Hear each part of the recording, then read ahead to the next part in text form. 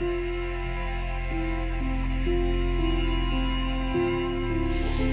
listening to Tamar Yonah, and we are here today with Matt Zucker, who is going to be co-hosting the show as we do some more war coverage of what's happening today on Thursday, the 12th of October. I want to put something out here saying that tomorrow on Friday, it is going to be the day right before the Sabbath. We will not be doing any live broadcasts, and I will not be back in the microphone until Sunday morning, U.S. Eastern Time at 9 a.m., or if it is 4 p.m. Israel time. Matt Zucker, hello. Hey, Tamar, how are you today? Are you holding up all right? Yeah, I'm doing well, Baruch Hashem, as can be expected. So fortunately, I had such a busy day, I have no idea what's going on in the world. Yeah, I want you to tell everybody. First, before you do, though, I want to be able to just give out some of the latest statistics since we last did a show. It's up to at least 1,300 killed, and the Hamas are claiming over 100 civilians and soldiers in captivity who have been kidnapped and they are being held there, or we don't know their fate. So at least 1,300 killed here in Israel. The death toll keeps climbing, and this is a report that I'm reading from Arutz Sheva, IsraelNationalNews.com.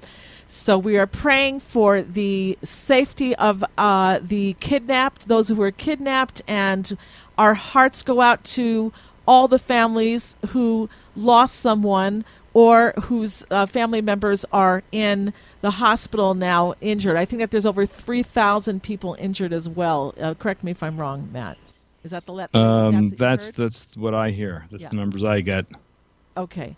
All right. So that's what's happening here in Israel. A lot has been unfolding. It has been unfolding in the government because we've made a unity government now. We'll explain that what that is in a moment. But the people of Israel are now not just sitting in shock and running to shelters if you're in the areas that's under attack, but the people of Israel have come together, whether you're religious or secular, whether you're right or more leaning to the opposition side. You will see a unity amongst the people in Israel like you've never seen before. And with all the pressure, with all the stress, with all the inability of the government to do the services that it's supposed to be doing, and the people are not only picking up the slack, but probably doing a better job than the government would, everybody's still nice to each other. Everybody is so nice. Everybody is pitching in. Women are baking cakes. Children are writing letters to the soldiers and giving up any candy that they had, saved up in their room. Everybody is doing something. Everybody. It's amazing. Right. It is so amazing to be here and experience this. Including, by the way, Matt Zucker. You have been out all day running around. Why don't you tell us about what you've been doing today? Well, friends of my family who live here, both of their kids are IDF vets, and when you mobilize 350,000 reserve units, there's just not gear for everybody. So there are, a lot of the local residents spoil the soldiers with food and candy and stuff like that, but there's really a greater need than the food. Soldiers are stuck without Leatherman tools, without lights, without knee pads, without combat vests, or without the ceramic plates for their vests, without helmets, first aid kits. I know that some of the mechanized divisions need P-cord and black duct tape. There are so many different needs. Again, many of the soldiers need winter gear. I was taking warm clothing up to soldiers in the Golan today. And it's there's a lot of needs, and there's everybody. I have to tell you, I live in Pardes Chana. I can't tell you how many donation locations there are just in this town. And then there's Zichron, and then there's Ur Akiva. I went to Renana for the pickup today. You should have seen the line of cars ready to load gear. It was absolutely unbelievable. Yeah, and just for those who are just listening in, we are going to be having on a few people today to talk about the unity government, if we can. Also, we're going to be having someone on to talk about the U.S. Secretary of State, Blinken, who is with Netanyahu, talking with him, and what the U.S. government, their involvement. And we'll also be giving some stories about what has happened, some of the atrocities that have happened here in Israel, and also some of the hanchayot, how do you say that? The directives or guidelines that the Home Front Command is giving to the citizens of Israel. We are going to be possibly, those of us who are religious, breaking the Sabbath this Shabbat. We are told to leave our televisions on during Shabbat and put it on channel 14. Now, even if you don't get TV or cable, if you have one of these like My Sticks or even your computer, you should be able to have it on, and channel 14 will remain a silent channel during the Sabbath, and it will only go on if there is an emergency or any emergency directives. Also, you are to leave your phones on during the Sabbath as well, in case the emergency teams in your community need to call you for anything that you need to know. If your community has been infiltrated by terrorists, if there's anything that they need you to do, or anything that you need to do, for whatever reason, you need to be available. And this is something that is chaser takdim. It's something that we've really never done before. Never done. Right. So this really is historic times. What can I say? Well, I mean, when the fact of the matter is the conflict that we're in right now is truly an existential threat, and the typical engagements from Gaza get poo-pooed by so many people as, it's rockets, blah, blah, blah, and they don't really think about, the damage that causes. But this is a whole different story, and especially with all the activity up on the northern border and the uprisings in the Shomron area, it's a different story. So. Right. So you keep. I'm going to be getting our first guest on. So you just keep talking to our listeners as I get them on. All right. I'd just like to describe basically what I saw today, and it was really amazing. First of all, it was a good day because I didn't catch a stitch of news, so that always helps out. So, friend of the family's is involved with this charity. He was a former Nachal infantry soldier, and that's just one of the main infantry brigades here in Israel. And so when I went down there to pick this up, and first of all, it's really kind of creepy. You drive down towards Tel Aviv, which is usually bumper to bumper traffic any time of day, and smooth sailing. You just fly. But the beautiful thing is they're putting Israeli flags on all the highways. It just kind of fills you with pride. And they were doing that up north as well. And then I picked up all of this winter gear to take it up to the soldiers up in the north, because it's getting kind of cold up there. And I know for a fact that I know my son is sleeping in the rain. So they need the gear. They just are not prepared. And then on my trip up to the Golan, it was surreal. There was just no mistaking you were in a country at war. To go on a highway and see convoys of armored personnel carriers, the empty flatbed trailers headed south that just dropped a bunch of tanks off up north. It was really something else. And then you get up to the junction where roadblocks everywhere. And you get there to drop off the gear, and these soldiers treat you like you're a hero, like you're doing the most unbelievable thing. And these guys are up in harm's way, sleeping under the stars, up on the border. God knows what's going to happen. And the appreciation they show was really humbling. Oh, and then when you go to the store and get them a case of ice cold water, wow. It was just it was unbelievable. And you saw people delivering stuff at all the bases. Yeah, it's we have wonderful. to mention a lot of these soldiers, they're left out in the elements. They don't have any cover whatsoever. So it's cold at night. It's totally open and hot during the day, and if they're in the zone where the Hamas is shooting rockets at them, they have nothing to protect them. They're really heroes. All right, we're going to go to our first guest. We have joining us Barry Shaw. Barry, why don't you introduce yourself to our guest, and you're going to be talking to us about U.S. Secretary of State Anthony Blinken. Go ahead. Barry? Yeah, I'm here. Yeah. Why don't you introduce yourself to our listeners and go ahead. Okay. I'm the International Public Diplomacy Director at the Israel Institute of Strategic Studies.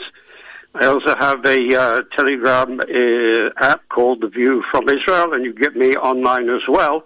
And I've been hyperactive, I guess, like Tamar and the rest of really sending out accurate, true, awful information for you people out there to take up the case for Israel against what will be a biased press and even possibly even a biased government wherever you are.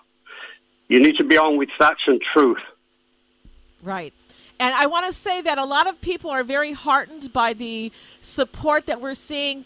Different countries are lighting up their buildings in blue and white, and they're saying they're with Israel. However, I want you to know that as soon as Israel has to, not because we want to, but as soon as Israel has to eliminate this threat, and there's going to be a lot of photographs and of maybe, devastation, etc. A lot of the support that we're seeing could flip very easily. So don't depend on, look what France did or look what the people are with us, because public opinion can change at the drop of a hat. Go ahead, Barry. Well, I'm putting out a lot of material on that, but let me just go through a few points really up to date, I suppose. Stuff that you people haven't heard about. Anthony Blinken landed in Israel today, and he had a press conference, and he spoke very emotionally as a Jew, and then he lied. He said, and I quote, "We know Hamas does not represent the Palestinian people." Wrong. This was not a slip of the tongue. This is the sort of policies they've been carrying out and imposing on Israel for quite some time. In fact, Hamas does represent the Palestinian people because, as I posted in the recent past on my Facebook page and others, that according to a Palestinian public research NGO, that's a Palestinian one, not an Israeli one, 56% of the Palestinian public would vote for Hamas today. That's not just in Gaza. This is the area under Palestinian Authority control. That, Mr. Blinken, is a majority. And quite frankly, this is the latest example of the myopic vision policymakers like Blinken have had on the Middle East, Israel and the Palestinians. And we have been angered by this. We have had to make concessions because of this. We totally withdrew from Gaza because of it, right? And then we still hear that, we're still occupying Palestinian land, and therefore, as the Palestinian authorities will say, because we're illegally occupying Palestinian land, they have the right to come out and kill us. Kill and rape I also want to, with your permission, take up something that Biden and the Blinken State Department have been silent. Yesterday, we also heard from the President of the United States. It was very warm, and everybody's been very fuzzy and said they've never heard a United States President be quite so adamantly affirmative for Israel. But in his speech, because I'm involved in strategic affairs, I suppose I noticed these things. He never even mentioned Iran once. Never mentioned Iran once. Iran, of course, is not only the ones that are funding Hezbollah and funding Hamas, but they're also giving them the instructions. People don't know that I think that this silent omission of Iran involvement was deliberate because, quite frankly, the Biden administration still has to release quietly $6 billion to the Islamic regime in Tehran out of hold your breath, for a hostage deal that was carried out very quickly, fairly quietly, to release 5 Americans from Iranian's jail. And the Biden paid $6 billion to Iran in order to effect their release. Also, there was another $10 billion, which that came from Iraq to Iran. So basically, Iran is right now about to profit by $16 billion from the United States administration. These are not pointed out to Israel, but quite frankly, I'm here to tell you what's missing from some of the conversations. Now, Anthony Blinken is going from here to Ramallah to meet Mahmoud Abbas. Mahmoud Abbas, who instigates the hatred of Jews and rewards Palestinian murderers of Jews. And I want to add something here that, again, you and probably your listeners don't know. But actually, Mahmoud Abbas, the Palestinian Authority, funds, rewards even the Hamas butchers because they are Palestinians as well. So you can imagine any of the Hamas butchers that have killed, how many are we up to? 1,200, 1,300 Jews? Can you imagine how much Mahmoud Abbas has got to pay them now? And where does this money come from? Comes from all sorts of the international communities, the United Nations, and yes, even the United States, who funds the UNESCO and UNIFIL camps and the UNESCO education system in the Palestinian Authority, which, if anybody's looked at the school books, incites against Jews, incites for a world without Israel. So quietly, although the two are enemies of each other, the Palestinian Authority are funding Hamas murderers. Matt, you want to comment?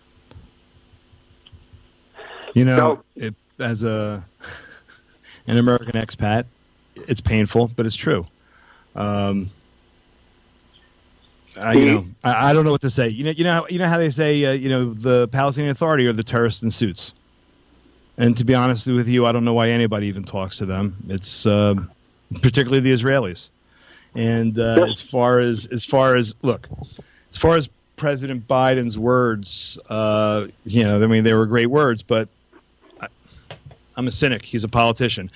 All my Israeli friends, oh, did you hear it? I've never heard such a great speech from a politician. I said, well, they're just words. I said, let's wait and see. And I know that there's an American carrier group off of Cyprus right now and talk of possibly a second one. And Barry, I'd like your opinion on this, because to be honest with you, that makes me a little bit nervous of Israel being stuck in the middle of a proxy war with Putin and the U.S. And I don't know.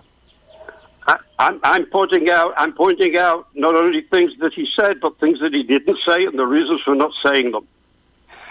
And America has a real problem right now because there's only also another 20 Americans in hostage, American nationals in hostage, as well as, of course, those that have already been killed. So America should be behind whatever we need to do in Gaza. I want to tell you one thing about the Gaza war that's about to happen. The one thing that Hamas has to do to win the war is to survive. That's all. There's no draw in this game. If Hamas somehow survives, they've won the war and we've lost. I want to tell you something else as well. Days and weeks ahead of Shabbat, when they knew what they were going to do, the families of the Hamas leaders and major operators left the Gaza Strip. They're probably in Doha with Khaled Mashal right now.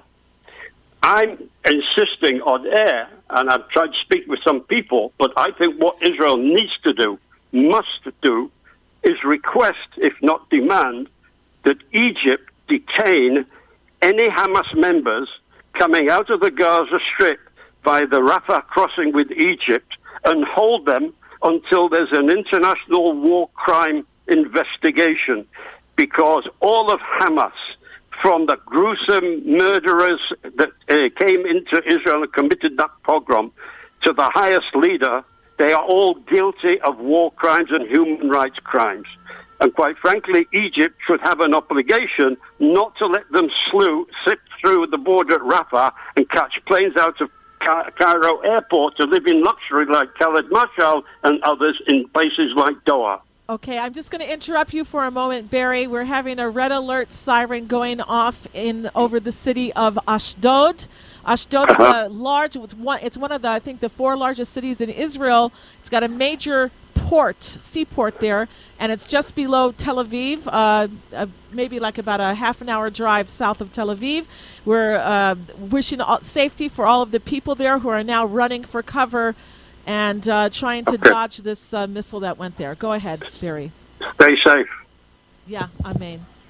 All right, Barry, so I want to ask you something, because whenever Israel is caught in another attack by the terrorists in Gaza, every time we start to pound them hard, all of a sudden the Secretary of State comes running to the region to try to hammer out a ceasefire in the name of saving lives, and we wash, rinse, repeat. We've been there before. We see it doesn't save lives. It only keeps Hamas alive, and it kicks the can down the road. And our government, which is very weak, agrees to the ceasefire because they also want to be able to stop having more casualties going up, and they want to get down to business as usual, even though it's to the detriment of the people because we're not solving the problem. So what do you have to say about America's involvement in this whole war and on? Look, I'm also on this as well. I've also been, even for a few days, in anticipation of what's going to happen, been putting out a lot of material which I hope our followers will take up and represent us against their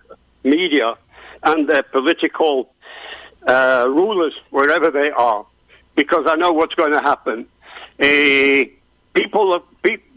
Quite frankly, what I say, I'm sorry to be cynical about this, Tamar, but I don't really like the way that people cry, sort of, like, can I call it crocodile tears over dead Jews, but it's really the live ones they really don't like.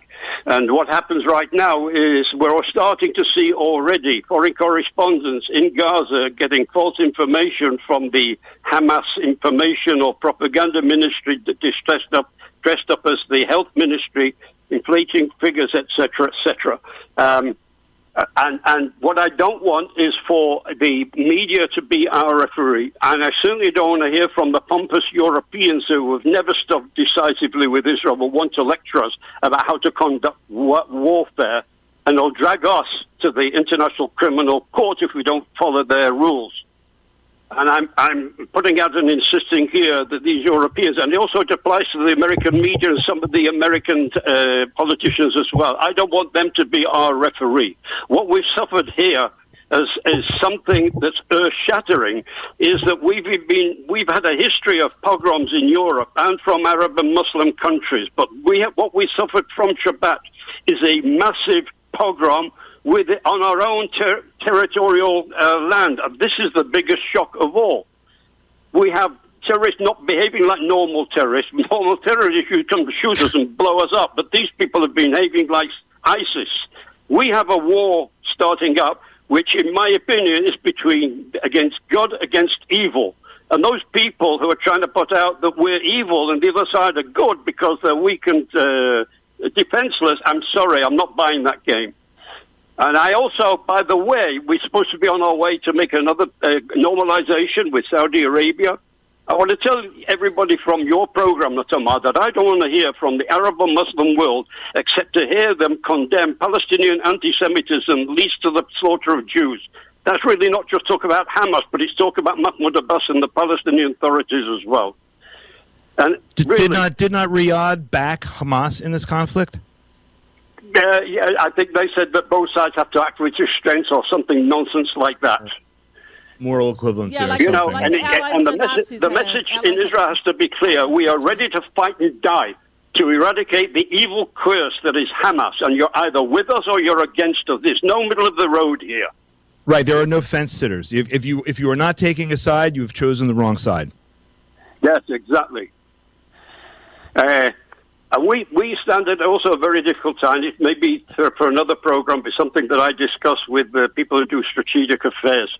I want the world to know that this is more serious for Israel than you imagine, because we, in my opinion, are representing the Western world against Israel in a clash of civilizations here. And we stand a massive risk because we're out front on our own fighting against an evil which proved themselves to be evil, a Palestinian evil. But we could be faced at the same time by a Hezbollah evil which is even more powerful than Hamas in Gaza. And by the way, that threat from Hezbollah, people are talking about over the border of Lebanon, but Israel has to watch out and is watching out for our eastern border because, quite frankly, the fighters of Hezbollah in Syria are more battle-trained, more better armed than the Hezbollah in Lebanon. So I'm telling you that we could be facing here, as we're representing the free world, in a battle between good and evil. I'm talking about Hamas, I'm talking about Hezbollah, I'm talking about Iran, and if anybody out there thinks that these three individually and collectively are not evil, wake up and smell the coffee. And we stand a chance of tiny Israel of either winning or losing. As I said before, all Hamas has to do to win is to survive. All Israel has to do to lose is to lose, and that is we are losing, we will lose our country. It could be as serious as that. So I want people to wake up and find out this isn't just a little local battle between us over here and the people over the other side of the Gaza border. You know, we've learned the lessons of Europe and Arab, Muslim, Jew hating. I mentioned about the pogroms. We are the next generation of the Holocaust, and we pledged at Auschwitz never again. That never again happened the week after Yom Kippur in what they did to us on our land. This is an unforgivable sin which must be avenged. This is going to be, as I said before, a battle between good and evil. This time, the Jew doesn't have quivering knees. We don't go easily for our slaughter. In fact, we hit back. To hit back for perhaps the first time in 3,000 years of Jewish history. We either have to win or we lose. Yeah. Okay. All right, Barry. Matt's going to make an announcement. I want to thank you very much for coming on the show, Barry Shaw. I thank you, and please stay safe. Yeah. And please, Barry, any of your listeners out there, go to my Facebook page, go to the View from Israel on Telegram. Please, please, please share the material. It may be horrific, but it will be factual. It will be true. You people, you listeners out there, have to be our PR soldiers out there to help us fight our battle. Thank you, Barry Shaw. Amen. Be well. Stay safe. All right, Matt, go ahead. You have an announcement. I'm very uncomfortable with this after last night's episode. Okay, because I have no alerts on my phone. I was notified by a soldier I know personally on the north, someplace that rockets have already come back into Israel from Lebanon. And I said, there are no alerts. Are you sure? And he sent the pictures. He saw them and heard them himself. So I don't know what that means. But it's very interesting after last night's debacle. Okay. And what are your impressions about last night? Okay, so what Matt is talking about is yesterday evening, the red alert sirens went off all over the north of Israel, from Haifa up north to Kiryat Shmona, down to Bet Shean, which is in the Jordan Valley area. The entire northern part of the country got these alerts. Everybody had to run to their bomb shelters. I had even given out an announcement to my community that all the women should immediately say prayers and read Psalms because the north of Israel has been invaded. That's what was going out. This was an invasion. They were talking about soldiers coming over, the Hezbollah soldiers or Syrians, we didn't know what, coming over the border. We were hearing about like the paragliders just like in Gaza, right, and drones. A total invasion, all right? Total, all out. Right. And in the end, they said it was a glitch. It was Oops. a glitch. Yeah. Oops. People So sat let in me their ask you bomb something. Do you shelters believe for that? 2 hours. I don't know what to believe, but I can tell you that I was already in a place where I thought, this is it. This is the big war, the Gog and Magog. You know, this is like the southern border, because we know that in this last war, it's going to be a situation, or this is what we understand from the prophecies, that there'll be no place to run. That Israel will be under rocket and missile fire from the south. There'll be rocket and missile fire from the north. There could be invasions, and there will be no place we can run for safety because the entire country will be under fire. And I live 30 minutes from Megiddo. yeah, it's a northern town, everybody who's not familiar. And I was thinking, okay, this is, probably it. And I live in the Jerusalem area, and that's Judea and Samaria. And we are also in a place where there are many, many Arab villages who are all sharpening their knives and getting ready to make. This is what some reports say that are going around. You won't hear it maybe in the Israeli news, but you'll find it in other news sources, smaller ones that aren't restricted of what they could print, etc. And they're saying that the Arabs are planning an invasion also from Jordan, that military cars are coming, etc., etc. I don't want to panic anybody because these reports are not from the government. Not that you can. There's a lot of psychological. Right. I think warfare at play here. So you know what? Let me veer off for a moment, since we're talking about the psychological warfare. It's to instill fear in us. And I just want to say this.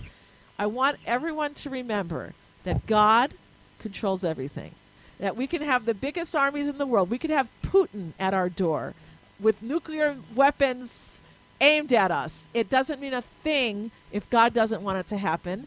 And we know that in the end, it's a happy ending. We're going to survive. Jerusalem is going to be a place of splendor that the entire world is going to be looking towards.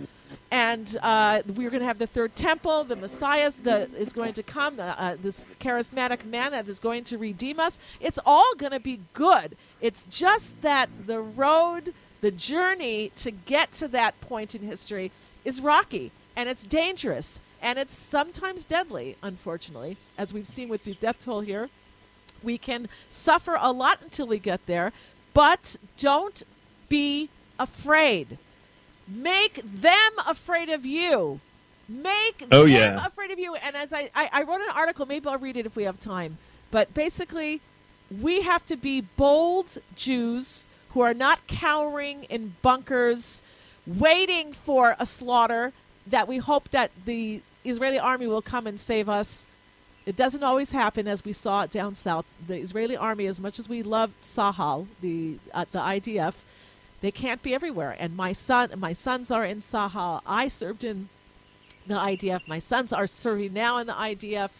And everybody here in Israel's got skin in the game. We've got a husband or a kid or somebody that's in the army. Everybody. Yeah, everybody. So, and let me real fast. I just like to update everybody. I just heard from the president. It was a few rockets, but it's quiet. And that's the problem up there. It's sporadic flare-ups that rattle everybody's nerves. Right. So anyway, I just wanted to update. So it's not total war yet. The north with Lebanon or Syria, and now possibly from the east with Jordan.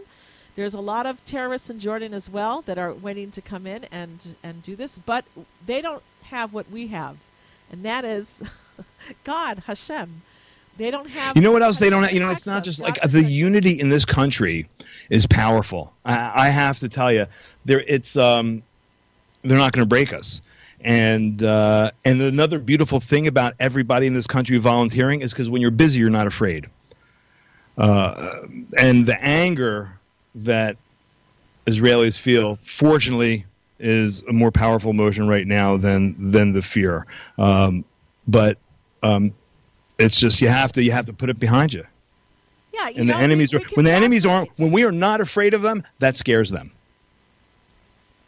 Well, I'll tell you that for me personally, sometimes I get a little scared. I have grandchildren living with me right now. I've got my family. We're all together because we want to go through this together as a family. And so I've got 3 generations in my house living here right now, and it is chaos, let me tell you. It's real chaos. And sometimes I look at these little faces, and they're going, Safta, which is grandma, grandma.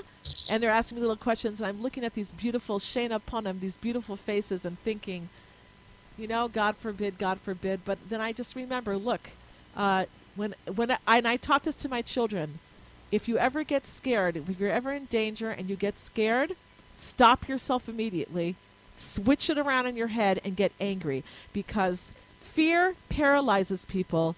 Anger makes people active. It makes them react, and they're going to do something. And you're not sitting there waiting for a slaughter. We've already got plans. If anybody dares try to come to our place, we've already got a whole war battalion, strategy. Who's going to be where? What's going to happen? Who's going to be whatever. I'm just saying, everybody needs to plan properly, like our father Jacob did when he went to go meet Esau, and he had a plan. He first tried to make peace with gifts, and then if that wasn't going to work, he was going to prepare for battle, etc. He prayed to God as well, of course, and that's what everybody here in Israel is doing as well. So to be ready, don't be a patsy, but at the same time, don't be afraid, because we know the story is going to end well. We know that. And and to your point, and everybody gets afraid. You can't help, but you need to channel it, because as I always told my kids growing up, you cannot be brave unless you're afraid. This is true. You channel it into something constructive, and then you act, and then you overcome, and and that's what everybody's doing. Yep, exactly. And so anyway, when I do catch myself getting scared, I just get angry, and I say, how dare they? And they better watch out for me, because I am one crazy witch. Okay, right? Harm my kids, man, and I'll show you. I'm gonna have your head on a platter. That just Now's a real good time for cursing, but I try not to do those things anymore. Listen. I try every year. I am one crazy, what? Don't you go near me. Think of me. Every year at the Rosh Hashanah, I say, there's something I want to work on myself. I want to grow somehow. And this year, I was like, I got to stop with all the profanity. I still have a gutter mouth, blah, blah, blah, blah, blah, blah, and I'm really working on it. But boy, oh boy, is this challenging me. Sometimes you feel like it's really the apt thing to say. But I've slipped quite a bit. Or I try not to. I haven't been doing that stuff for some time now. But I just want to say, get angry. If you ever get scared, people, get angry, because that makes you act. And you have to protect your family, and you have to destroy anybody that comes to kill you. What do they say? Eat them for lunch before they eat you for dinner. Eat you for dinner. So that's what you got to do. Be a brave, bold, strong Jew, and don't go cowering. My father was a Holocaust survivor, and as soon as he got out, he was around 17 years old, more or less, when he was liberated, and he came to Israel, and he fought in the War of Independence here in Israel. He was one angry teenager, I can tell you that. When he saw that they murdered his father, they barely got out, only because all these other stories. But, be a bold, brave Jew. Keep the name of God glorified. Don't go down and let these people do a Chilul Hashem. Don't let them, because when Jews die, it's a Chilul Hashem. It's a desecration of God's name. We want to glorify God's name. And we want to bring justice to the world and eliminate these monsters and make it a safe place for everybody. Even, by the way, for the few Arabs in the Gaza Strip who are not Jew haters, only want to live in peace and hate their own Hamas government because they see how corrupt and evil it is, and they would like nothing better than to be back under Israeli rule. Okay. And listen, this just in, Alan Silver, your frequent guest here, is reporting that the missiles up north were Patriot missiles, and they were launched, which means that there was most likely drones or something low flying over Tzfat. So, for what that's worth, and Alan's pretty accurate Okay, you know what? While we're on the subject, maybe I will read. I'm going to kind of repeat what I said, but I think it's so important because a lot of people here in Israel are afraid. And rightfully so, by the way. We saw these atrocities. And we're a very family-oriented society here. Right, there's getting killed and then there's being butchered. And you want to protect your children, your grandchildren, right? So of course. Let me just read to you what I wrote. It's on my Facebook wall, by the way, if anybody wants to share it. If you feel it's going to help you, feel free to do that. Let me go to my wall and do that. Okay, so I wrote here, King David and the terrorists. He'll show us how to do it. And I wrote here, and I shared this on WhatsApp as well. I feel compelled to respond to all the fear running around regarding the war with Hamas, Hezbollah, Iran, etc. The social media in Israel has messages going back and forth, debating whether to watch the videos circulating on what went down when the south of Israel was invaded last Saturday, by these terrorist monsters. The argument presented by some leaders of communities and other influential people is that we people in Israel should not view or share these gruesome videos that are going around. They state that watching these gruesome videos will scare people and have them lose morale. This is true for some. On the other side of this debate, we have Israelis, like me, who see these atrocities on video and instead of falling into fear, naturally become justifiably enraged. And this motivates them even more to finally defeat the enemy. The videos also show the world what monsters we have to deal with. By the way, I want to just add here, this affects all of you and outside of Israel as well, because these Islamic terrorists, they always say, first the Saturday people, and then the Sunday people, the Christians. First the little Satan, Israel, and then the big Satan, America. So we're like the canary in the coal mine. Now let me get back to this, what I wrote. Encouraging people not to see or share this photographic proof, even with the best intentions, hurts our cause and our justification for wiping out this evil. Because a picture is worth 1,000 words. And according to this logic of not sharing and letting others see and understand the depth of these atrocities would be akin to hiding pictures of what happened in the Holocaust because it might scare people or be upsetting. I believe that viewing and sharing these videos is a personal choice, and whatever one decides is right for them. For me, moi, hiding from the ugliness in this world is defeating. The world needs to look this evil in the eye and know what these monsters did to our youth, our babies, our children, our families.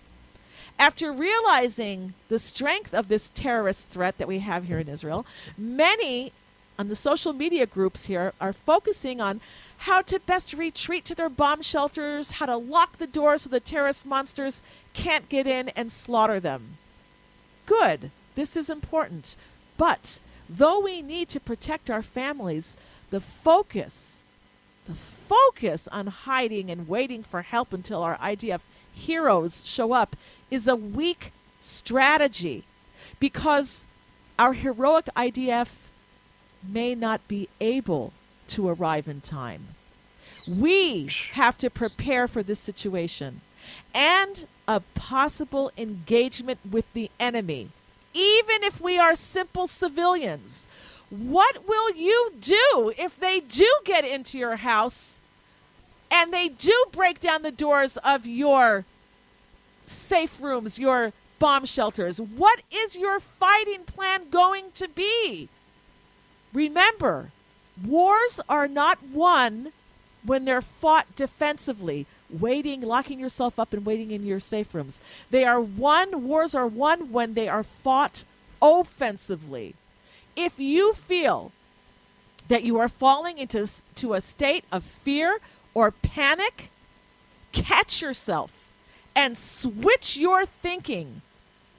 I always taught my kids, if you are ever in danger and succumb to the fear, stop yourself immediately and get angry instead. Say to yourself, how dare they try to enter my home? How dare they try to hurt my family? Work yourself up with righteous anger. When people are in fear, they're paralyzed. When people are angry, they take action. Think like a true, proud, and healthy Jew. Ask yourself, what would God's beloved King David do if he were facing enemies committing these atrocities against Israel? We know what the answer is. He would eat them for lunch before they eat him for dinner. Or we can say, eat them for lunch before they eat you for dinner. Have a plan, people. King David would never kick the can down the road regarding a terror entity and the slaughtering of his citizens. As a just king, he would never tolerate decades of murderous attacks against his people. King David wouldn't try to, quote-unquote, contain the terror. No, he wouldn't. And we're getting another red alert signal now in the south of Israel. Just a moment, and I'm getting a call from Europe from one of my sons who's trying to get back to Israel to join his unit. But let me just finish this very quickly. We're praying for the safety of the people in the south who are under rocket fire right now. Ask yourself, what would the beloved King David do? He wouldn't tolerate this at all. King David would not try to contain the terror or manage it as our leadership today has done for decades. No, we all know what King David would do. And I'm reading now from the Psalm, one of the Psalms that he wrote, Psalm number 18, verse 38. Start from there. I will pursue my enemies and overtake them, never turning back until they are consumed. I will crush them so that they cannot rise, yea, until they have fallen under my feet. For you, God, have girded me with the strength of the battle. You have subdued under me those that rose up against me. And of my enemies you have given me the back of their necks. Those that hate me, that I may cut them off. That's what King David wrote. That's what King David would do. He would not stop until they were eliminated. And as for us today, and many of us who are living in a state of fear, folks, switch your thinking and be like King David. Be like a proud Jew. Be like a healthy Jew. And make our enemies afraid of us, not us afraid of them. They better be afraid of me because I'm going to, woo-hoo, you know what I'm going to do. So everybody be strong and of good courage, and let's do what King David would do. Eliminate these monsters once and for all. I now step down from my pedestal. Wow. You go, sister. You know, I love the King David comparison, because isn't he just the greatest, Bible figure, I guess you could say, post-Torah? And beloved of God, and the Messiah is going to come from him, from his life. 100%. But I wonder how many modern-day Jews would be comfortable if they read King David and know how he would handle not just how he would handle it, the correct way to handle it. They would think that is actually being un-Jewish. Because they have been too steeped in Western culture and political correctness, and that's the way they're entrenched in that society, and that's how they think. I'm going to get your next guest on. You go ahead and take the mic.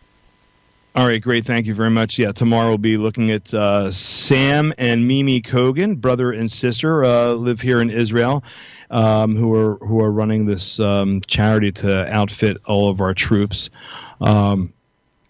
And we just give you a brief background. the Kogan's grandparents, friends with my parents, we've been friends for years, and they live in the what they call the Merkaz, or the central area of Israel. And although they've gotten their share of rockets as well, it doesn't deter anybody. Everybody's out doing what they can to help each other, and it's so empowering. When you sit and you watch the news and you get ready to run into your shelter, it increases the fear that Tamar was talking about. So instead, you channel that and you go out and do something. And what these two siblings are doing is just like remarkable. So hopefully, it will speak to you. They'll give you out their contact information as well in case you want to have an opportunity to contribute. It's really the best way to spend your money. And I know that people, a lot of people in America are saying to me, how can we give? How can we give? And they want to give to this American Friends charity, or Mogen David Adom, or Hatzalah, and these are all great charities. But the fact of the matter is, when you're in a conflict, the bigger the charities, it takes longer for the goods to trickle down to the soldiers. And the fact of the matter is, if you write a charity to a check to a big charity, fact is you're probably just going to be resupplying them for the next conflict. So, able to respond quickly, there's a number of grassroots charities in Israel where everyone's just raising money so that we can buy the gear here and distribute it across the country to the soldiers wherever they need them. And I understand that Sam Kogan is now on the line. Sam, are you there? Yeah.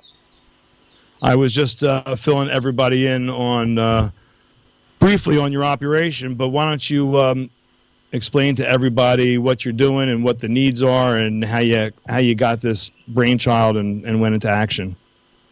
All right. Well, thank you guys so much for having me. It all started on Sunday morning. Well, Saturday, the whole war started, and everyone was in shock. And I served in Gad Sadal Nachal, which is a reconnaissance unit.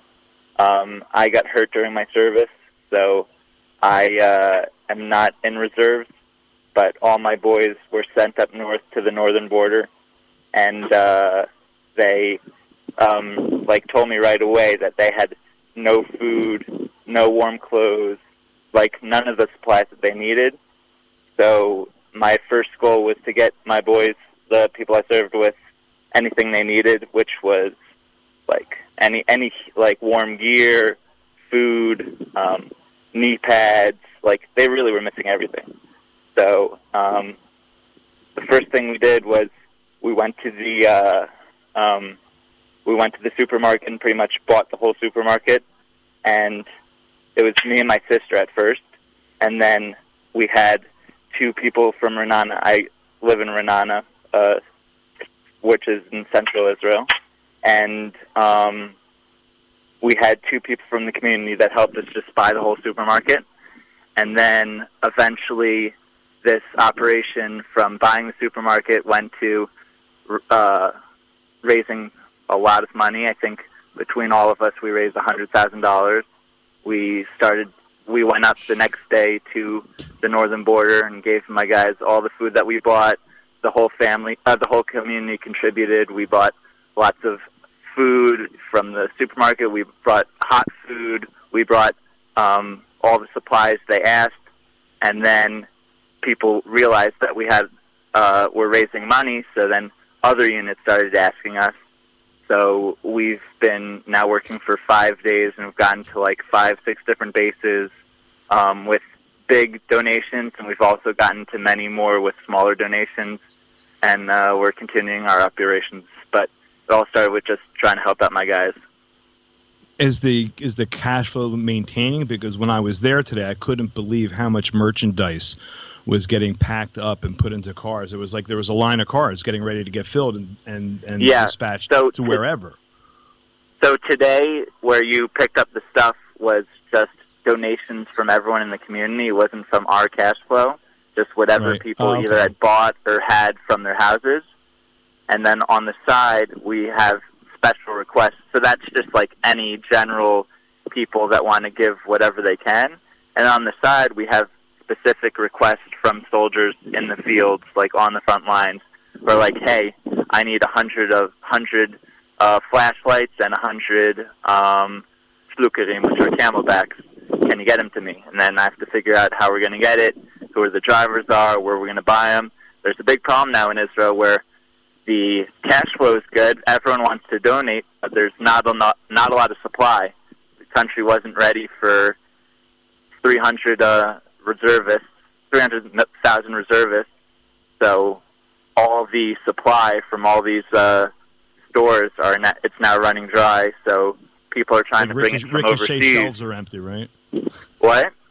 Ricochet shelves are empty. The Ricochet shelves are empty. All these stores, even the supermarket, it's hard to buy like cigarettes and water. Like it's wow. So now people are shipping over shipments from America, UK, but the supply's running dry, which is kind of crazy. Okay, so my son actually is in America right now, and my brother is like, oh, well, he wants to send him back here with like a duffel bag of gear, and he says, what does he need? I have no idea, and that's why I encourage him to spend the money here and let the people on the ground get it quicker to the people. But if you're telling me, wow, that you can't even buy the stuff here. Yeah, so people now have, my operations now gotten really big where I have like connections with people all across the country, and everyone's struggling to find the supplies that they need. So we started to look abroad and see how we could try to bring things over from there. Wow. Do you know anybody in the States who might be able to ship things so you don't have to? Yeah, we know. Not only does the best way would be just people bringing their duffel bags or another suitcase or whatever, because the IDF just came out with a statement saying that like any big cargo ships or like full planes of stuff they're not going to take because I don't know, they don't want civilian money. I don't exactly understand why, but they said that like big shipments will not be allowed to come in Israel. So people in the U.S. who want to contribute gear then. Okay, so let's say, I want to fill my kid's suitcase, and hey, I'll put the extra luggage, bring it back. How do you know what to put into the suitcase? Okay, so the biggest things that I've seen that people need are like warm gear, meaning like gloves, neck warmers, thermal shirts, thermal pants, underwear, socks. That's pretty much been a big request. I want to interrupt for a moment. Sorry, Sam. If anyone is going to be purchasing things like you just mentioned, underwear, socks, etc., I want to really recommend that people try to find the socks and underwear, especially socks, that are made with the copper in it, that are antibacterial, and I want to tell you why. In one of the previous wars against the Hamas in Gaza, I was speaking with a soldier. He was sitting on my living room couch, and I was asking him to tell me about his experiences there. And he was saying how they were holed up in one of the houses in Gaza, and they're in a gunfights and battles, and they cannot take off their shoes. He was not allowed to take off his boots for over a week, until he got back to base, and when he took off his socks, the bottom of his feet came off. The skin from the bottom of his feet came off because there's no air circulation in there. The sweat, the dirt, the bacteria, his skin was coming off. And so if people can possibly buy this copper, these socks and underwear that's made from copper, it will greatly reduce this type of thing happening to our soldiers. Go ahead. Yep.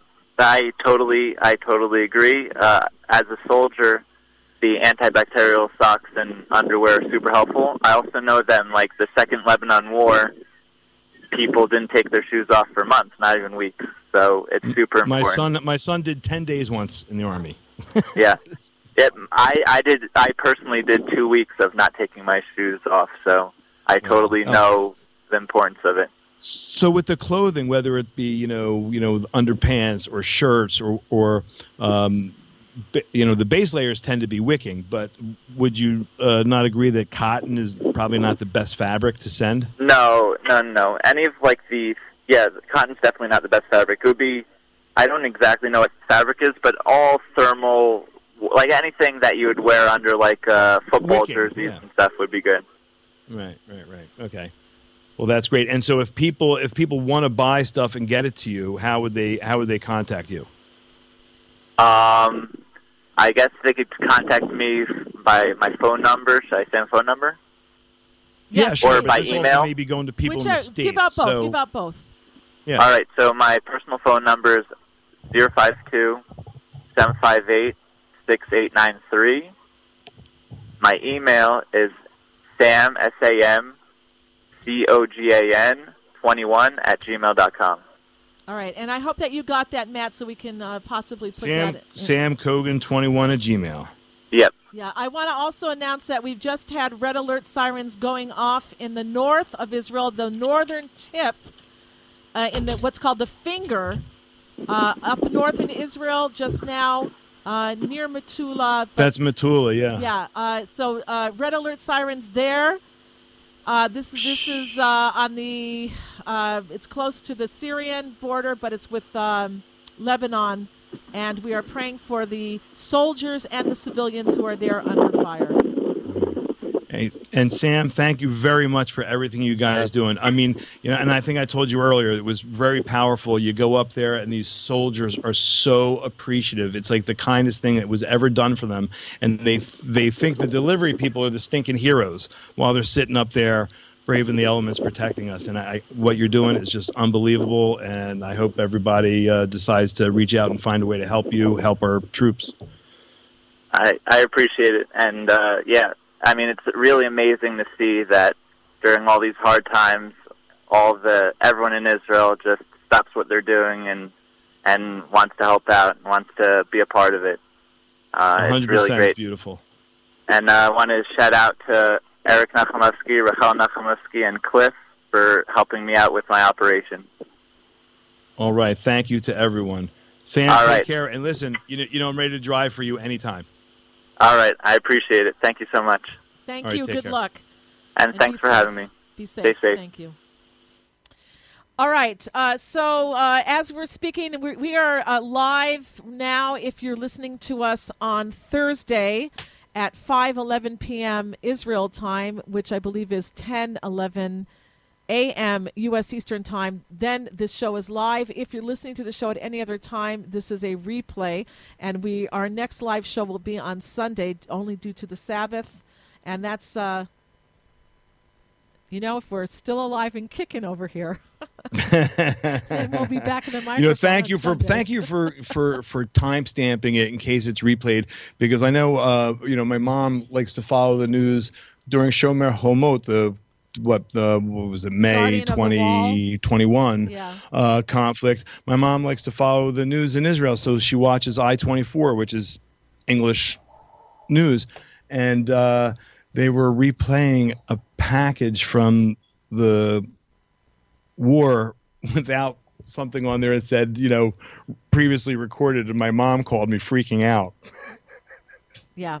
So we'll try to do that, but you should always assume that what you're hearing on our Listen Now button, the red one, that this is our stream that is playing. Sometimes we're live, and sometimes you're hearing a replay of things. So we hope that's clear to all of our listeners.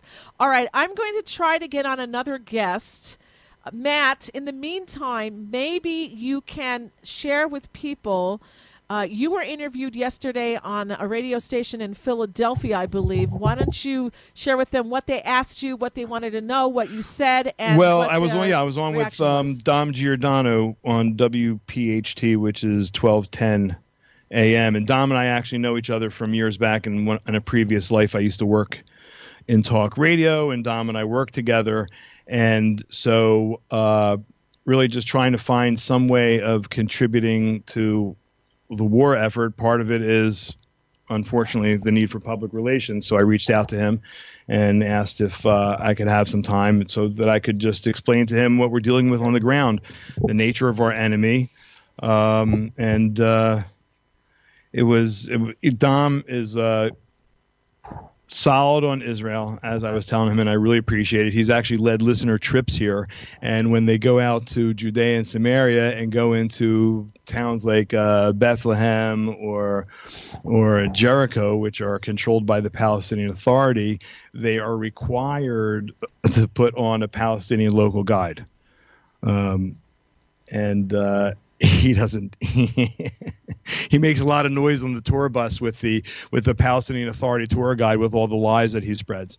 So the guy's really good. Anyway, he was very kind to give me some time, because I think it's important for everybody to hear from people on the ground and not just reporters who really it's kind of like groupthink. And there's not a lot of people. Occasionally you get the reporters who are really on the front line making some news, but we have a different perspective that they don't get. They get frequently driven around, talking points by this person or that person, and I just think as many American expats as possible can get out there and tell the American people back home what's going on. Is great, because from what I understand back in the States, and Tamar, I don't know what you've been hearing, we're getting more red alert that signals. The outpouring of support for Israel really is unprecedented. But the flip side of that is the Jew haters are coming out strong as well. And if there's no, I've said for a long time, I have empathy for certain aspects of the Arab narrative here, but I reject the Palestinian national identity, because it's really about destroying Jews and Israel. It's not about building Palestine. It's just anyway. Well, hopefully you can be interviewed on a lot more stations to let people know what's going on. I'm trying to get the word out, because the fact is, I'm trying to encourage people to be strong and stand up and not be quiet. It's scary, especially with some of these like Palestinian activists are violent, they're vile, they try to scare you and intimidate you. But the fact of the matter is, they really are, I think, evil. Because anybody who says that they're pro-Palestinian, ask them what the Palestinians should do for peace. There's never a Palestinian condition. It's all Israel. And by the way, their charter, the terrorists in suits, Mahmoud Abbas and Ramallah, their charter still calls for the destruction of Israel. So, I resent our government here in Israel talking to them like they're an actual peace partner. I guess fortunately we don't have to deal with them right now. Well, they would love, anymore. By the way, Hamas to disappear, because it's competition. Yeah, I want to say there's a video going around of a woman trying to ask a question to Congresswoman Rashida Tlaib. Yeah, I saw that. You saw that? She's saying, Congresswoman, do you support the chopping off the heads of little babies? Because that's what happened, by the way, if you haven't heard it. Do you believe in the right of the? This is what I remember. I'm not quoting her. Do you believe in setting people on fire while they're still alive? And all of these atrocities took place, and she's just walking by and she's not commenting. She's not saying. And the reporter kept asking the question. Condemn it, nothing. And then she's asked her, "Hey, if you have a Palestinian flag outside your office, are you saying you condone this?" She wouldn't say a word. No, she didn't. She is a vile, ugly human being. And when I say ugly, I'm talking ugly inside. I'm not. You know what I mean? She's just. I condemn a creature. These war crimes, these atrocities. Let me just tell you. I'm going to tell you all. If you don't want to listen, I want you to listen to the show. But I'm going to share some of the gruesome details right now. So if you don't want to hear for the next maybe minute, just turn your volume down and then stay with us. But you have to understand what happened on Saturday and the viciousness. You know what? Also, go to my Facebook page, Tamar Yonah, and I did a video. I stayed up very late that night because I couldn't sleep because it was so So horrible. The information That was the worst day ever. Yeah, that's when the story started to come out, and we found out what they did. And I spoke with a soldier also who was an eyewitness to the devastation that was there when the soldiers got into the southern communities there that were devastated. Dead bodies all over the place. Babies were with their heads cut off. Some of the babies with their limbs cut off. 40 of them. 40 little babies and little children. And some kids of them were burned executed. alive. They found dead children next to their bicycles. Yeah. Some in their pajamas and barefoot were kidnapped and taken to Gaza. Go ahead. Yeah, I watched, look, I'm not conversant in Hebrew yet, so I was watching the I-24, and their reporter was doing a live shot down there on the day that was all being revealed, and how this reporter, Nicole Tzedek, I think was her name, she is unbelievable how she got through that report, describing what they had seen. You could tell she was struggling to keep her composure. I don't know that I could have done it. Yeah. It was just the... And we're talking ISIS on steroids. That's they did find ISIS flags. Apparently, in some of the wreckage. Anyway, I wanna tell you some more details that maybe people don't know. The soldier that I spoke with who went in and saw the massacre, there were hundreds of bodies lying around. And this is what I was explaining to people. If you go to my Facebook page and watch that video that I did, the reason that the death toll keeps creeping up is because until they get a body and tag it and put a number to it, it's not counted as dead. So that's why they say at least 1,000 dead, at least 1,100 dead, at least 1,200 dead, at least 13, right? Because they know that there are other bodies there. They see them, but they can't get to them so easily because a lot of these bodies are booby-trapped. Today, at the Chevra Kedusha, when they were cleaning a dead body and preparing him for burial, they found a grenade in him. Yes. So as soon as you move the body, boom. So they've got to get sappers out there. They've got to make sure that the area is clean. One of the soldiers opened up the door to a home to go in to see if there's any survivors, anyone wounded. And as soon as he opened the door, it blew up in his face.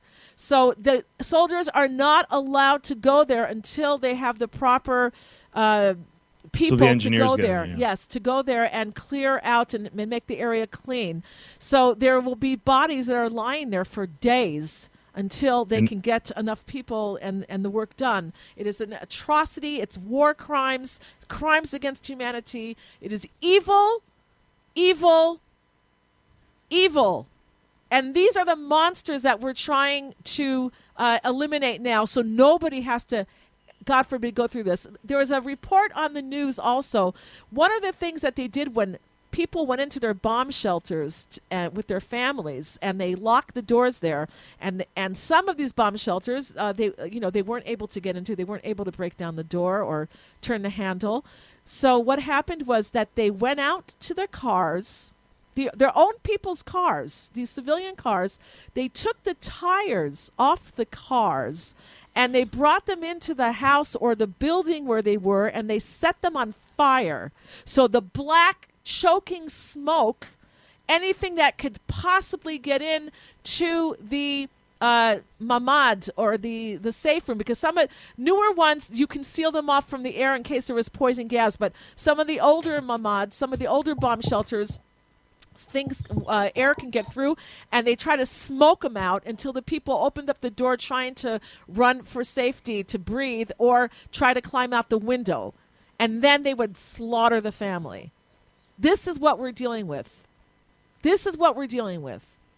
They burned people alive. I saw pictures of people still in their cars with charcoaled bodies, men, mothers, fathers, babies. I've seen the photos of charred bodies. babies. I saw them. And I'll tell you, I think everything needs to be made available for anybody who wants to see it, because and you know as soon as they liberated the concentration camps, what did Eisenhower do? He wanted everything photographed and documented, because people just won't believe it. He said people won't believe that. Well, believe me, that was nothing. I mean, I won't say nothing, but you know what has done here was like the Nazis couldn't dream some of that stuff up. And by the way, make no mistake about it, these people are Nazis. That term gets thrown around a lot these days. It's the same ideology. Matt, we have a caller calling in from Eureka, California. Hi, caller. What's your first name and where you and what's your comment or question for us here at Israel News Talk Radio? Yeah, hi. My name's Marcus Jones. Sorry, I hear that go. I'm going to put me on speaker. My name's Marcus Jones. I'm from Eureka, California. I was looking for news on podcasts for, regarding this whole Israel conflict and absolute assault from hell. And I stumbled across the podcast here, Israel News Talk Radio, where I found Tamar, and I showed all my friends. I showed my family. We listened very faithfully. And for like 2 days, I didn't hear Tamar's voice. And we started praying hard. And I'm telling you what, I sent you messages on Instagram, Facebook, Twitter, just to know if you're okay, because I know at one point we were listening and there was the sirens and you had to go away. So we were just super worried. But I'm so glad to know that Tamar is okay. Thank you. That is so really sweet the main of point you. of my call. Well, thank you. That is so sweet of you, Marcus. I really appreciate that. By the way, if anyone wants to get in touch with me, probably the best way is my email. I'll give it out. It's Tamar, Tamar, at IsraelNewsTalkRadio.com. You can also try to find me on Facebook, although I'm not as active, and Twitter, forget it. I stay away from Twitter as much as possible. And I'm not on all the newer things. All right, as we're speaking, we're having another red alert siren going off in Kerem Shalom, which is in the south of Israel. It's the Gaza envelope area. We're praying for all of the people there who are running for cover right now. God bless them and keep them safe, please. Let's go on. I want to ask you, Marcus, so you found out about us. What is the feeling of people in your community about this? Oh, we lost him. Okay. So we'll too bad. I was going to say I would like to know what the feel is where he lives on the ground. Yeah. Okay. So let me go on just to talk about what's happened there. Amidst their slaughter of the families in these different kibbutzim and the burning down of homes, like many of the people have evacuated the south already, and many of them do not have any homes to come back to, unfortunately, because they were burned down or destroyed with grenades, etc., that they came in. But they burned people alive. They burned children alive. They raped little children. A 4-year-old girl, I understand, was raped and then mutilated. They booby-trapped the body afterwards, so they couldn't even go for burial. People, and you have to understand that families here in Israel, they didn't even know what happened to their family members. They don't know if they were kidnapped and brought to Gaza, or if they were dead lying in the field somewhere, or in their home somewhere lying dead. They don't know. And you know what? Until I have to tell you, go ahead. Along that line right there, excuse me for interrupting, I'm looking at a headline right here in the Times of Israel. Father recounts welcoming the news his 8-year-old girl is dead, rather than being held in Gaza. Yeah, I think that the worst thing in the world is not to be able. Your kid is still alive and he's kidnapped, and you can't help him. This makes me queasy. I mean, look, God forbid you ever have to know anything about what this is like. I was sitting here, God, I would much rather bury my child than wonder where the heck they are in Gaza. You just think, and what's calling, being happened to them. Mommy, Daddy, help me, and right. You can't. It's like the worst. Hell on earth. And we have children right now as we're talking being held by the Hamas, and who knows what they're doing to them. I like to, you know what?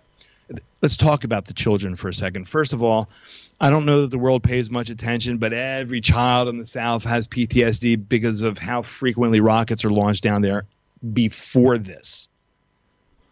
Right, but I have a friend who lived on a border kibbutz. I mean, I imagine he'll go back there again. He's lucky to be alive.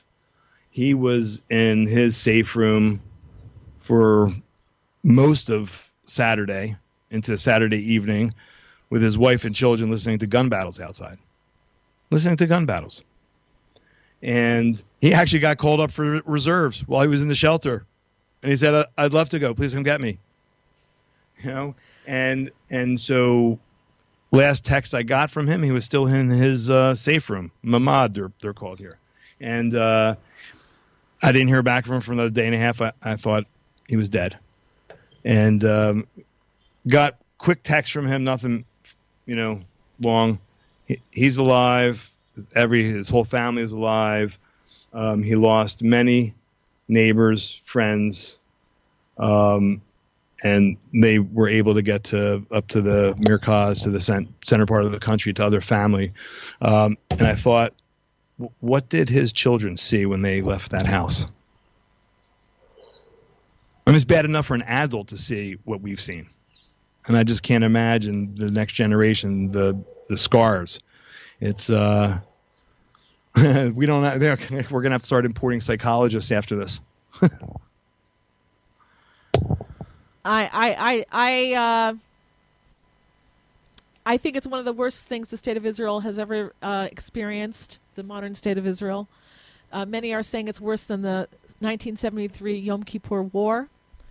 The amount of people killed, and this battle is on the home front. It's not you send your kid off to war and you're praying for him. This is happening in our houses. And as I'm speaking right now, we're having red alert sirens going off in Ashdod, which is south of Tel Aviv, and there's at least. Did you say Tel Aviv? South of Tel Aviv. South of Tel Aviv. Yeah, Ashdod. But wait a second. More and more, this is a barrage of missiles now because it's several cities, Ashkelon and Ashdod, different parts. Yavna. Yeah, you see them. Okay. Yeah. Karmia, Zikim, those are along the Gaza envelope as well.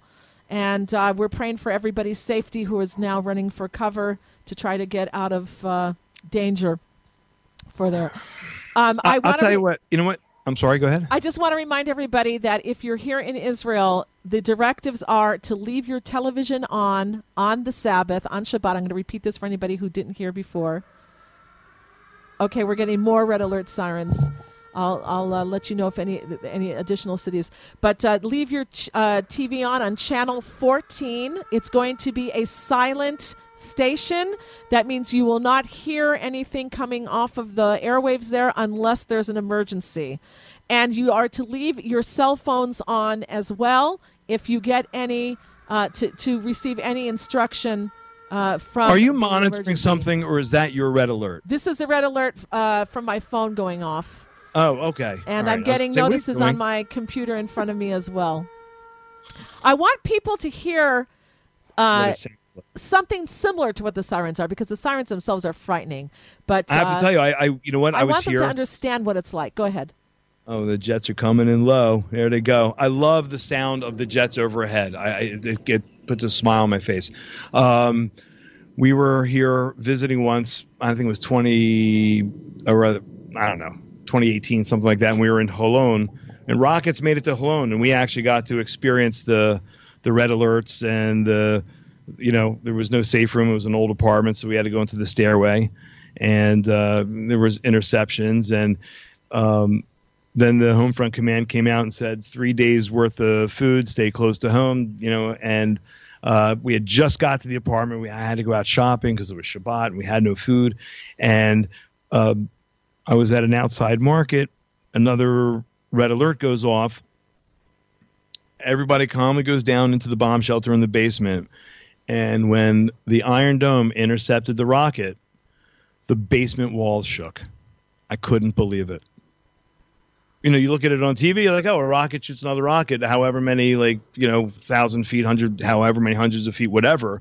The basement walls shook. And I was like, wow. Whew.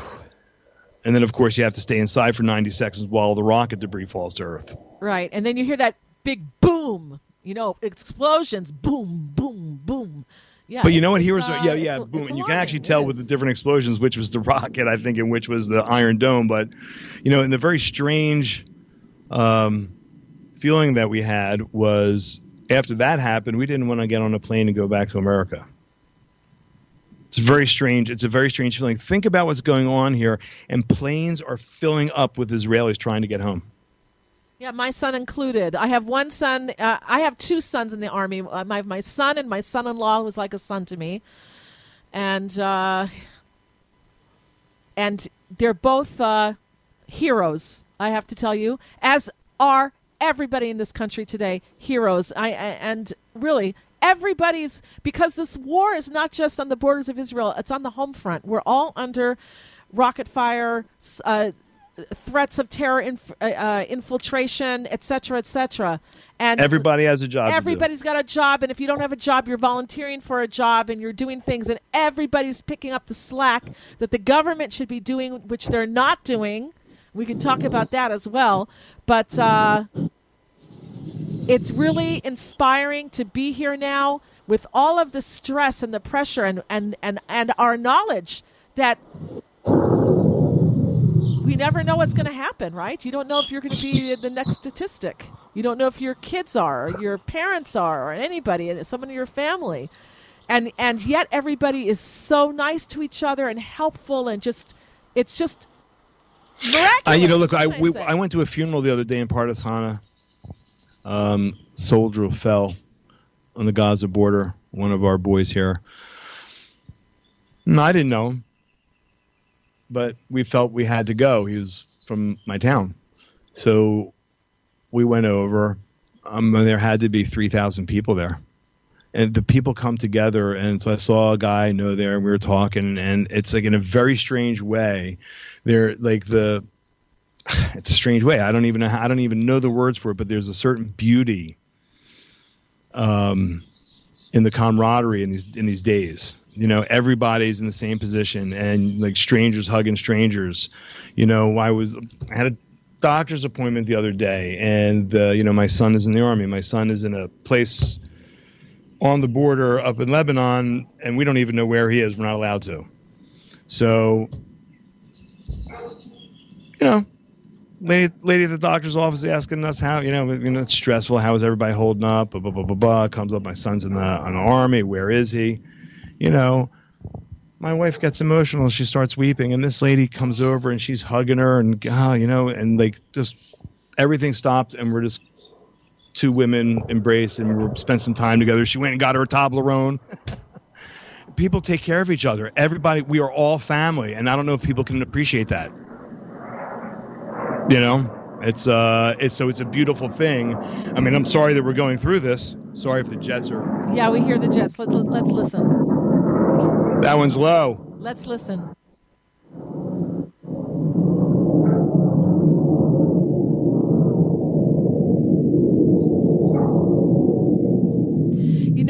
Matt, I want to say something here, that though we are proud of our boys who are fighting by air, by sea, because the terrorists are trying to get in by sea also. They're coming in from Gaza, going north, and then trying several attacks by sea. Infiltrate our cities, and by ground, by land.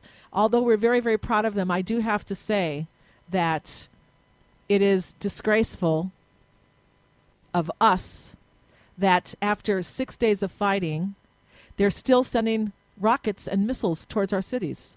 I mean, our leadership here is trying to say, "Oh, we're really taking out the terrorists. They're hiding underground. Look at it." And they show some shots of some, buildings that were taken down in Gaza, but that hasn't stopped the Hamas. They're just a bunch of ragtag terrorists. They're not even a real country or state or anything. They're just a bunch of terrorists, and against the Israeli military after 6 days. And I remember our leadership saying, "Oh, we can take Gaza back in 2 days." When they wanted to give it away. Yeah, but there's over 100 hostages there. And by the way, it doesn't. No. But still, you still. I would imagine that the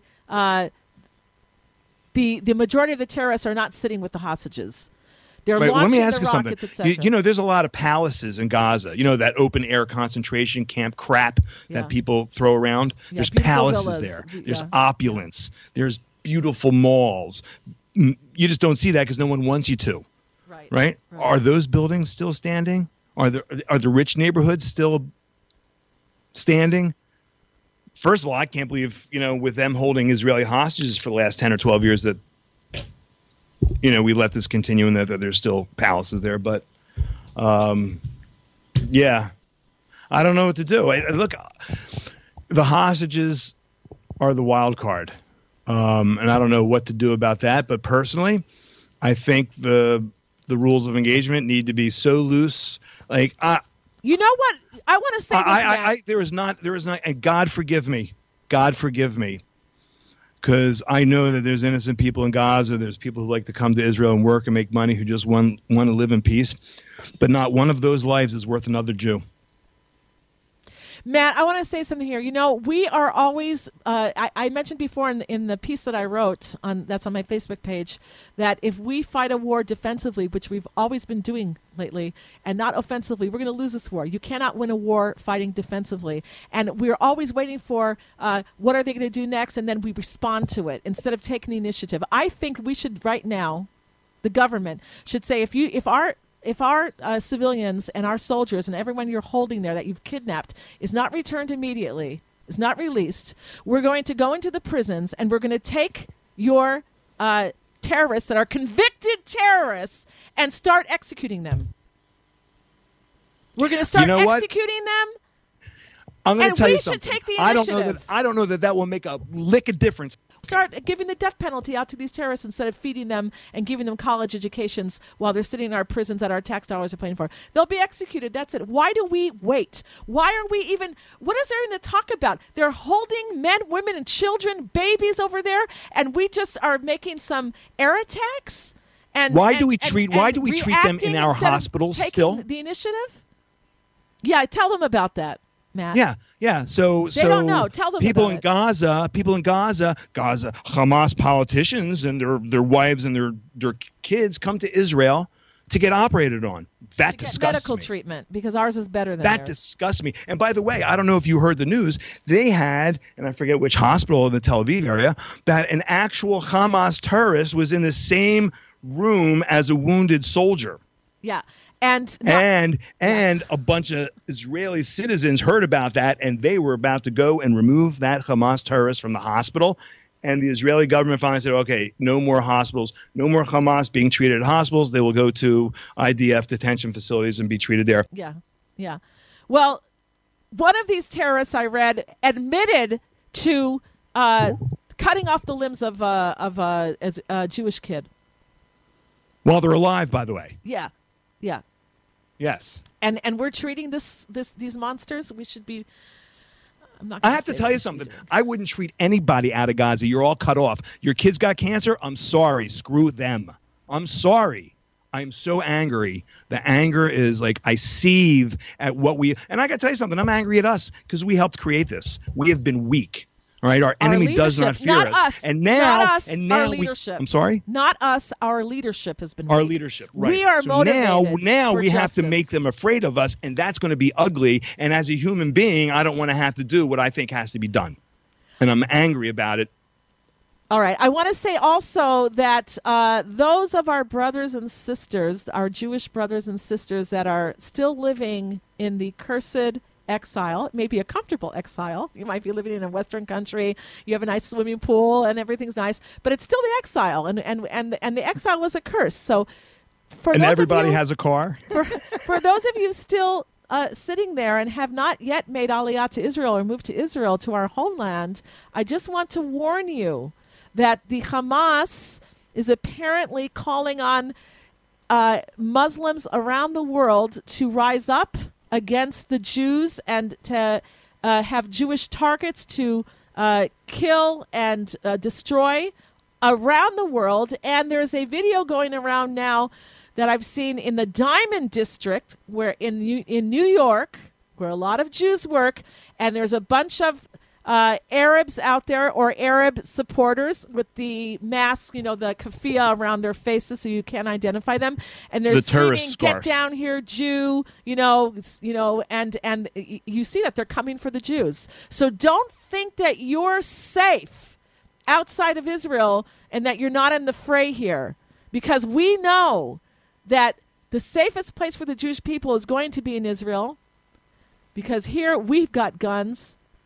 And we are the people here are heartened and motivated, and you in the exile are relying on the foreign governments to protect you, and they may not always do that. We saw what happened when there were riots in New York. Yankee Rosenblum, I think his name was. Yeah, Crown Heights riots. Yeah, the Crown Heights riots, and he was murdered 90s. in cold blood in daylight there, and the police didn't go in. They said, "Well, we're going to wait a couple of days until tensions calm down," and so things ran amok.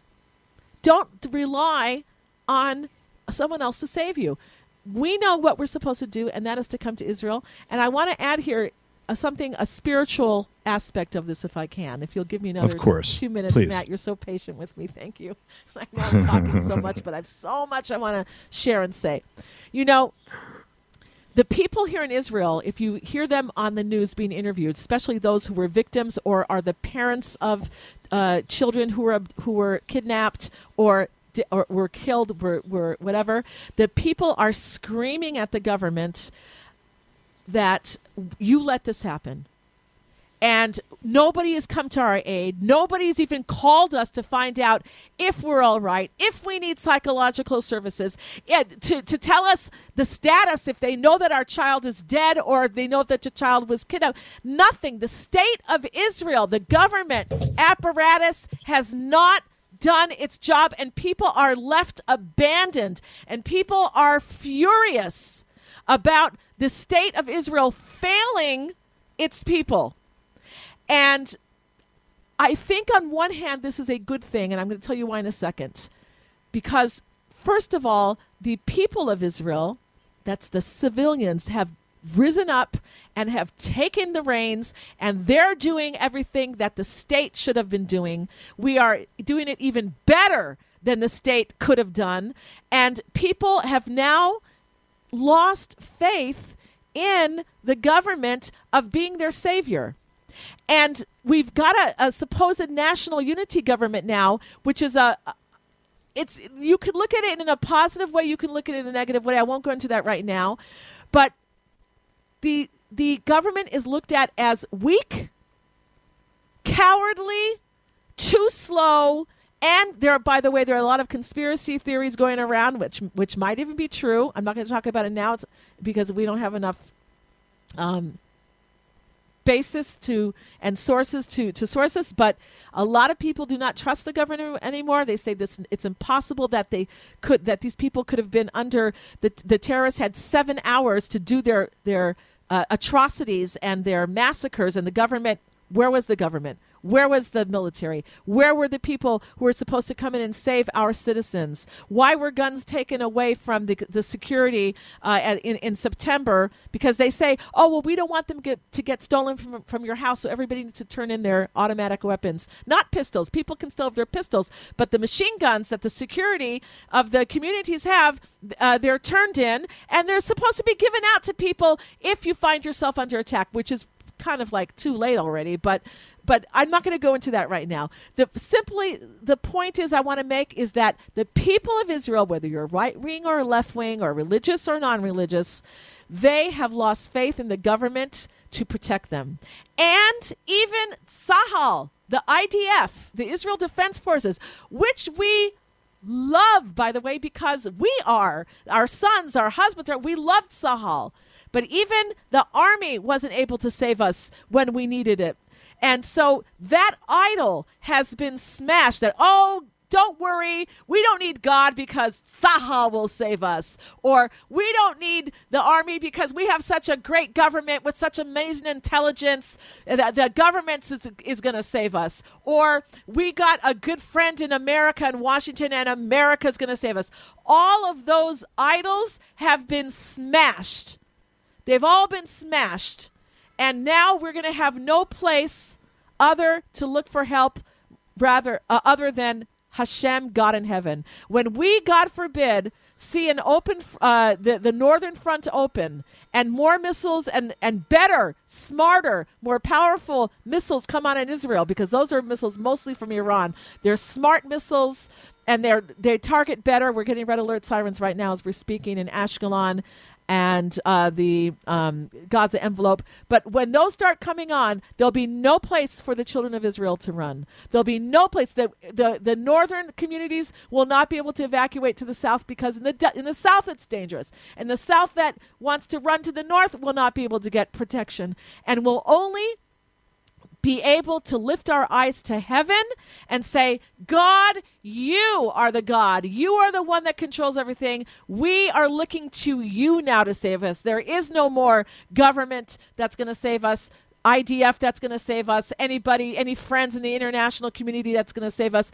Only you can save us. And when we do this tshuva, when we do this repentance, and we acknowledge that God is in charge, that God controls everything, and that we trust in him, and we don't trust in any other institutions or men or governments or even our beloved Sahal, that is when I believe we're going to see things switch around immediately, and that's when we're going to see, as the prophets say, we're going to win in the end. But the question is, how much are we going to have to suffer, unfortunately, until we get there? Matt, you're muted. Matt, are you? Oh, I'm sorry. Okay. I forgot. Do you want to comment? Do you want to agree, disagree? No, I agree. It's just like, you know what? This whole thing is biblical, and there's just no denying it. First of all,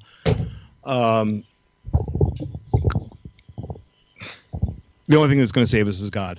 I mean, I'm a cynic. I didn't trust the government before this.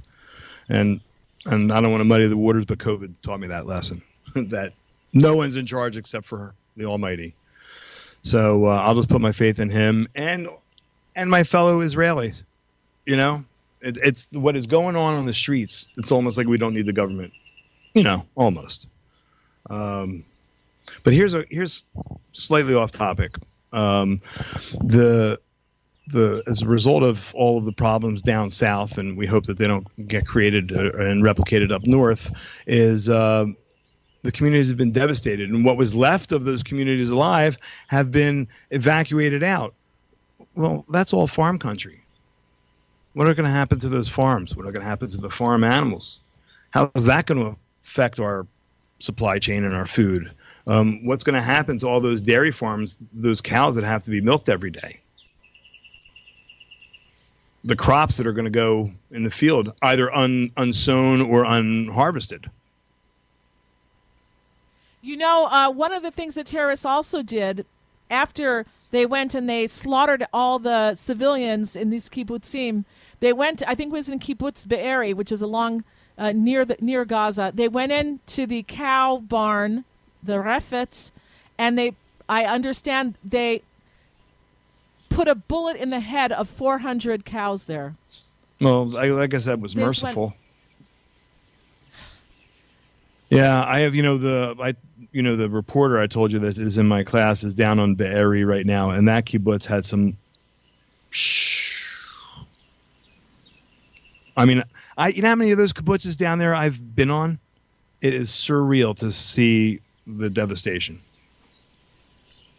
Right. I tell you what, though, I look forward to some beautiful, beautiful new Israeli beach resorts on Gaza. And, when Jews go back in there, God willing, we should go back in there and resettle it and bring peace and business and prosperity and wholesomeness and families and children for the good of everybody, even Arabs. So listen to this. I just got word. Excuse me for interrupting.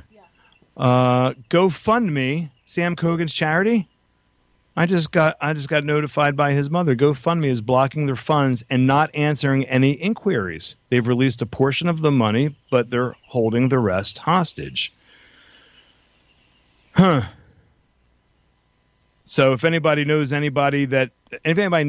at GoFundMe, I don't know what to do about that. Well, we know where they should go. Oh, the GoFundMe should go. You're right. Yeah. So I guess South. we're back Should to go south. man. All right, so it's getting almost 2 hours that we've been on the air live for you on this Thursday afternoon in Israel, and we are still under missile fire and rocket fire from the south and also now from the north, and this is developing all the time. I want to remind people this is so important for the Jewish people, the Israeli people, to not be afraid. Do not be afraid. Okay, there's more as we're speaking. You should now. play that song. Lo lefakel kalal. Yeah, song. we're under another red alert. Sirens now from the north and the south, from in The north? Metula, Metula, and in the south, Kisufim. Kisufim, Yeah. and Eshkol. Looks like Kisufim, Metula. Wow. So we're praying. I know for the safety of our soldiers on brothers the and northern sisters border are getting very itchy because there's the flare-ups, then there's quiet. There's flare-ups and there's quiet. I mean, last night with that false alarm or whatever it is, they all scrambled. It was like everyone thought they were going to war. I can't imagine the psychological toll. Yeah, well, it should be over soon for everybody's sake, and Please everyone God. should be Please safe. God. Everyone should be of good courage. Do not be afraid, and if you catch yourself being afraid, okay for a moment, and then turn that fear into righteous anger that there could be such monsters in this world that want to do this to you and your children, to do the atrocities that we saw, that they want to keep on perpetrating this. We should be enraged, and it should motivate us to protect ourselves even more and to go out and eliminate this threat. And people, I want to really leave with you again. Do not just plan how you're going to hold yourselves up in your home in case your community has an infiltration of terrorists. You've got to have a battle plan at the house. You've got to. Teach your children. My daughter today was teaching her 7-year-old son how to tie a tourniquet. It broke my heart. How to tie a tourniquet if somebody was hurt and he's still alive and he can help to stop the bleeding. A 7-year-old. He's a smart little kid. But this is what we're going through. Have a plan of first aid. Have a plan of a place where you can meet up in case you get separated, escaping, because maybe someone's not at home when your community might be infiltrated, or your community might be hit by a rocket and people escaped and you don't know where to find each other. Have a place where you meet and a telephone number of somebody away from your community that doesn't live with you, maybe even in another country, that's like a center that you can call to let the other know when they call where you are. And we don't always know our telephone numbers. We let our phones remember it. There's this, whatever the center that you're going to make is, have yourself memorize that number. Have your children memorize that number. Make it into a song. 8432111, 8432111. Just something that they'll remember. 8675309. Okay, but I'm really sorry. have a plan, I'm and then sorry. have a plan. Like, if God forbid someone breaks in, what are you going to do? You going to sit there like sheep, or are you going to fight back? And if you're going to fight back, have things there. Take knives from your kitchen and have them there for you. Put them up high so your kids don't get them. Have whatever you need in order to fight back, and don't go like a sheep. And sanctify the name of God. Let them know they're fighting with brave Jews that are not just sitting like sheep, but if they dare break into our homes and into our rooms where we're protecting our families, they're going to see what's waiting for them. And I'll tell you, mothers and fathers can be very vicious when it comes to protecting their children, just as animals are. And they better not mess with us. That's all I can say. Especially people in Judea and Samaria, because we are used to this so many times with infiltrations, and most of us carry guns, so they better watch out. That's what You guys are say. definitely tougher than the Partisana crew. Make them afraid of you. Don't you be afraid of them. You make them afraid of you. That's Amen. what I want to leave you with. Eat them for lunch before they eat you for dinner. Sanctify God's name. You be a brave, healthy Jew and not a cowering one. We are going to win this. It may be a rocky journey, but we're going to win. All right. Amen, sister. Amen. God bless all of you. And I hope to be here at the microphone Sunday at 4 p.m. Israel time or Sunday 9 a.m. U.S. Eastern time for another live show, hopefully with good news that we've won this war and everybody can live safely and peacefully now, including Arabs, including Muslims that just want to have peace and have a good life. Absolutely. And I hope I'll be here. But if not, God knows what he's doing. So I can just tell you, God willing, I'm going to fight. I'm not going down like a sheep. My father's a Holocaust survivor. None of us should. None of us should. You die fighting. I'm going to survive. Actually, and hopefully you live and don't die, but you fight. You never just go. Because first of all, we know that Hashem is with us. God is with us. Do not fear. Yeah. Even when the sword is at your neck, anything can happen. Once someone fires a bullet, that's where his free will ends. The God can make that bullet go anywhere afterwards. So keep your emunah, keep your faith, do what you're supposed to be doing, be good to each other, be kind to each other, be giving, and turn to God for help and talk to him and have a good relationship with him. He is our creator. He loves us, and he wants the best for us, and he wants us to turn to him and not turn to foreign gods like Washington or the Israeli government or even our beloved Tzahal, our IDF that we love so much, because they may try to do good, but ultimately everything is controlled by God. That's what we need to look up to and do tshuva, do a good redemption. We all know what we have to fix about ourselves, where we have to polish ourselves to be better people, and we need to work in that and ask God to help us do it and be good to each other. And Jews, go put on tefillin. Yeah, take on another mitzvah. Take another mitzvah on, and that's how we will repair the world. Yeah, and study do something Torah. Good for the world. Make it a better place. Amen. Pray, pray, pray. Thank you, Matt. God bless you. You be safe. Your son should be safe, and all of our children. And your sons. Thank you. Everybody. Thank you. Everybody. Thank you. Have a great Shabbat, and we will talk next week. Thank you, everybody. Be well. Shalom, shalom. Peace and more peace.